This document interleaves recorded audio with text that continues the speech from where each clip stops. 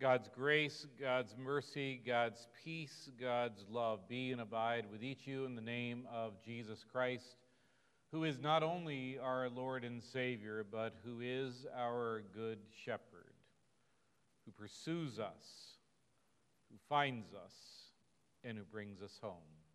Amen. This Thursday, I was privileged to go to Inini Hasi.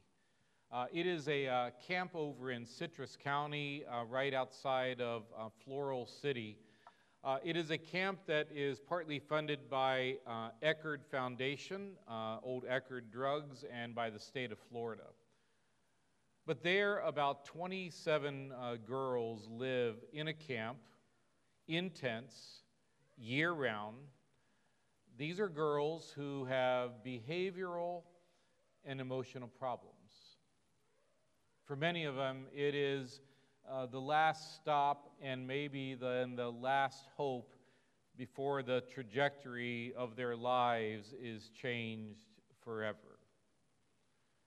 Well, I've been out there before, but this time I was privileged to go and to share with them a devotion and what ended up turning into a time of worship. But these girls, to me, represent so many in our society. Not just girls and not just those who are troubled, but what so many face as they live in this world, in this society and culture that we are part of. Because, see, they have been let down and they have been neglected. They often have come there to the belief that there is nothing that they can rely on. Not anyone, not anything. Everything changes before their eyes, and nothing can they trust in being there for them tomorrow. And not only that, they are alone.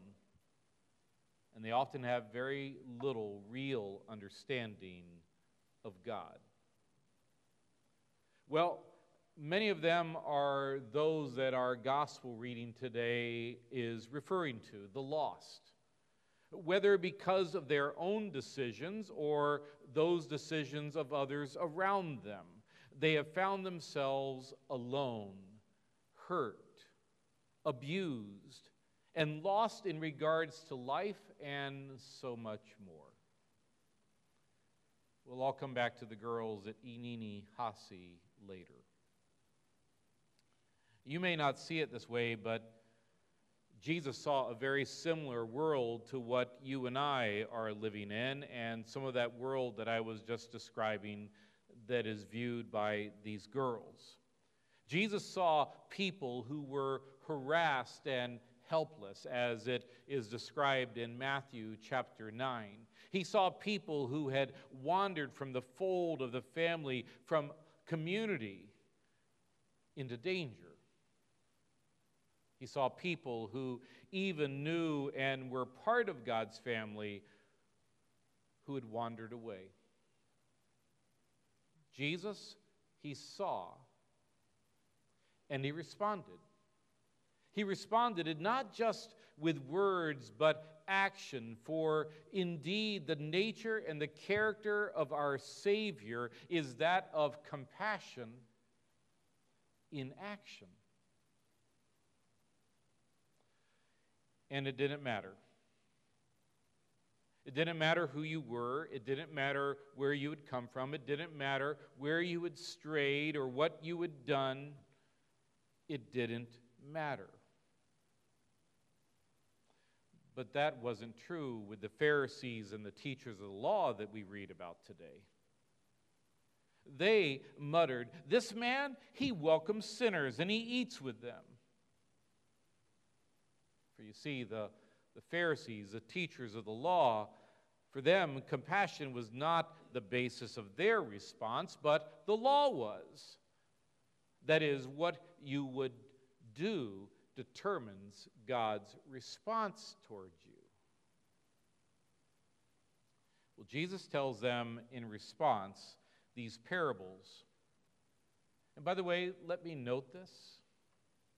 They too are among those who are lost.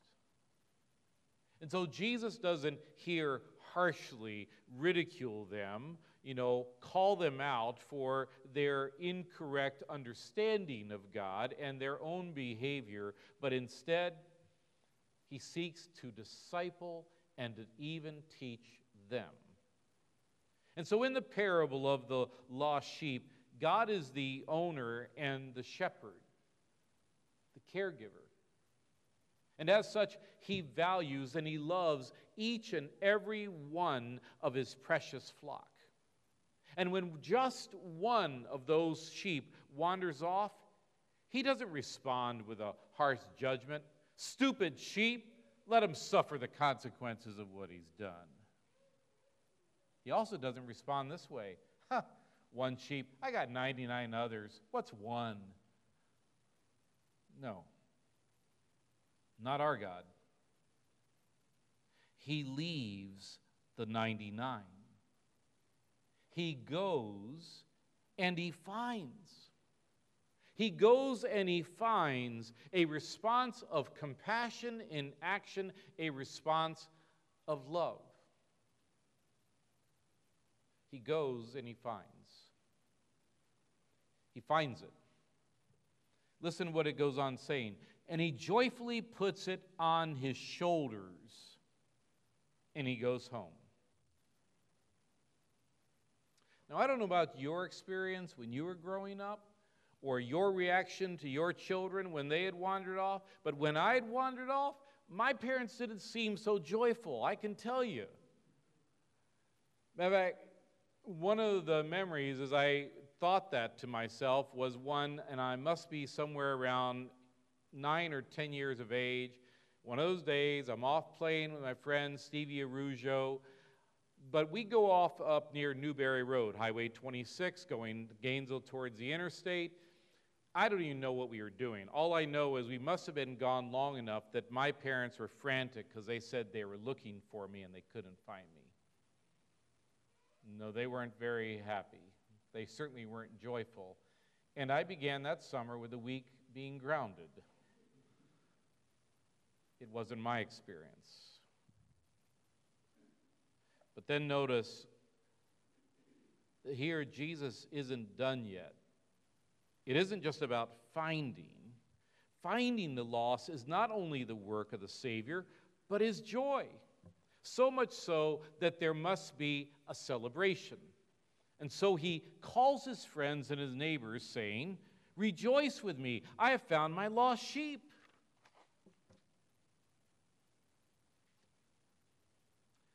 I'd like you to pause for a moment and ponder that.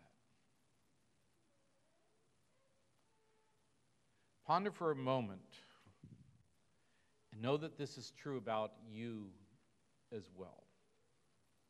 Our God, your God, our shepherd, loves us so much that he rejoices over us being found and coming home when we have wandered off or have been lost. He rejoices. In some churches, that would deserve an amen.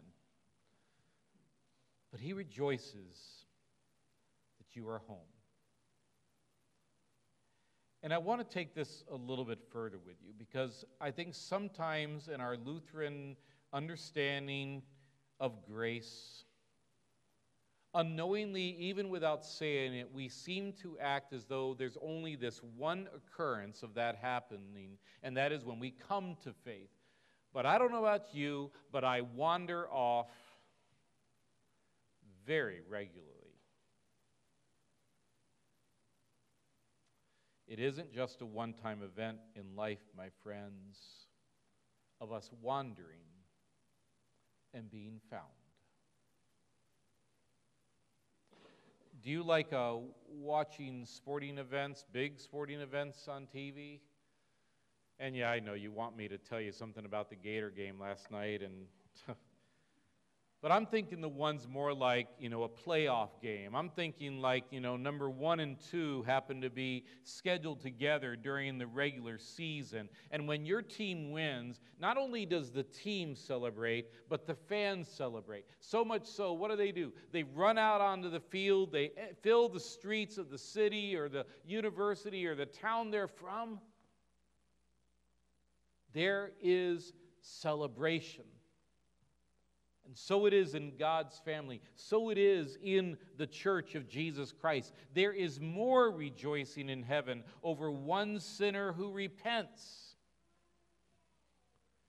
And then this is what I thought. Well, God must rejoice over me an awful lot. Thinking about the frequency of my own wandering and Him coming after me and bringing me home.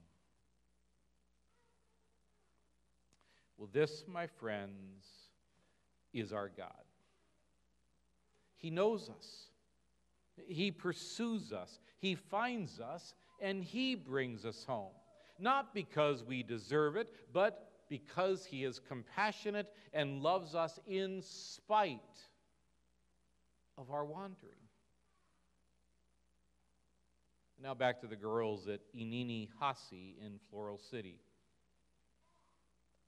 Many of them have found themselves there because they have wandered off. They've gotten in trouble, maybe with the law, maybe with drugs, or some kind of risky juvenile behavior. And not always is it juvenile, the behavior they're doing. Others are there because they had no guidance. No parents at home, no one disciplining, disciplining them, or no sense that they could ever trust someone to love them unconditionally. I wrestled for several days before I went there Thursday morning trying to figure out, what am I going to say to these girls? Remember, these are teenagers, anywhere from the age of about 14 to 19, I believe. Many of them were not raised in the church. Many of them have no real concept of a loving, merciful God. What am I going to say to them that is going to be more than, the blah, blah, blah, blah, blah? Can we get over this so we can have lunch, please? When I began, I asked them this question. I said, can you tell me one of the greatest things you've experienced while you've been living here? And some of them are there for in excess of a year, sometimes 2 years. They are in school while they're there. They cook for one another. They do their laundry. They learn to live as family and team. And they're listing all these things, but the one that keeps rising up over and over is they finally have experienced family. People that will be there for them, people that will, love them, people that will speak the truth to them, people that will listen to them and honor them where they are and walk with them from wherever that is going forward. Well, I decided to allow the devotion then to focus on loneliness, being alone, and that it's not meant to be this way. That God's design from the very beginning was that we were meant to be in relationship, not only with each other, and yes, primarily within the a place of marriage and family unit as we know it beginning there, but with God. That's how it's meant to be. And I took them forward and I said, and God has given you to each other. Because that's what they were drawing on.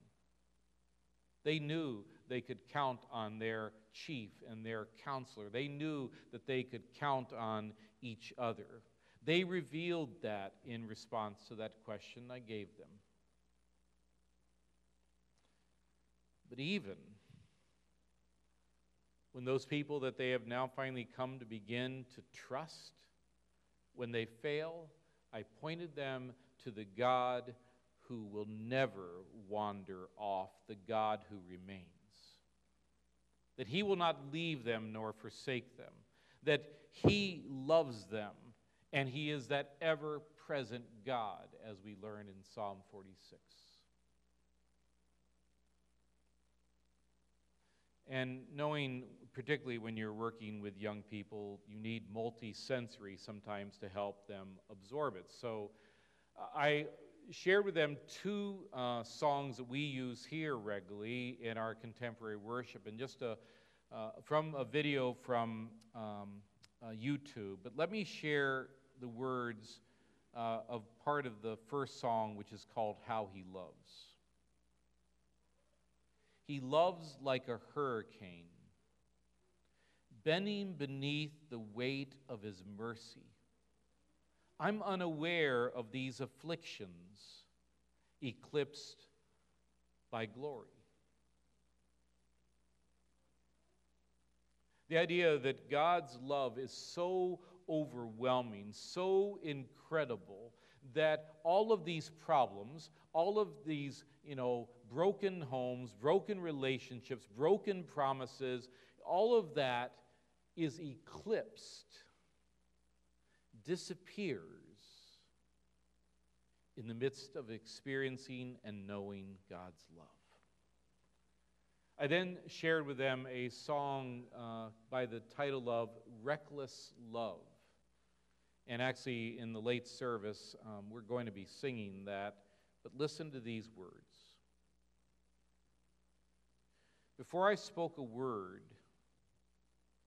you were singing over me. Before I took a breath, you breathed your life in me. Oh, the overwhelming, never-ending, reckless love of God. Oh, it chases me down, fights till I'm found, leaves the 99. I couldn't earn it, and I don't deserve it. Still you give yourself away.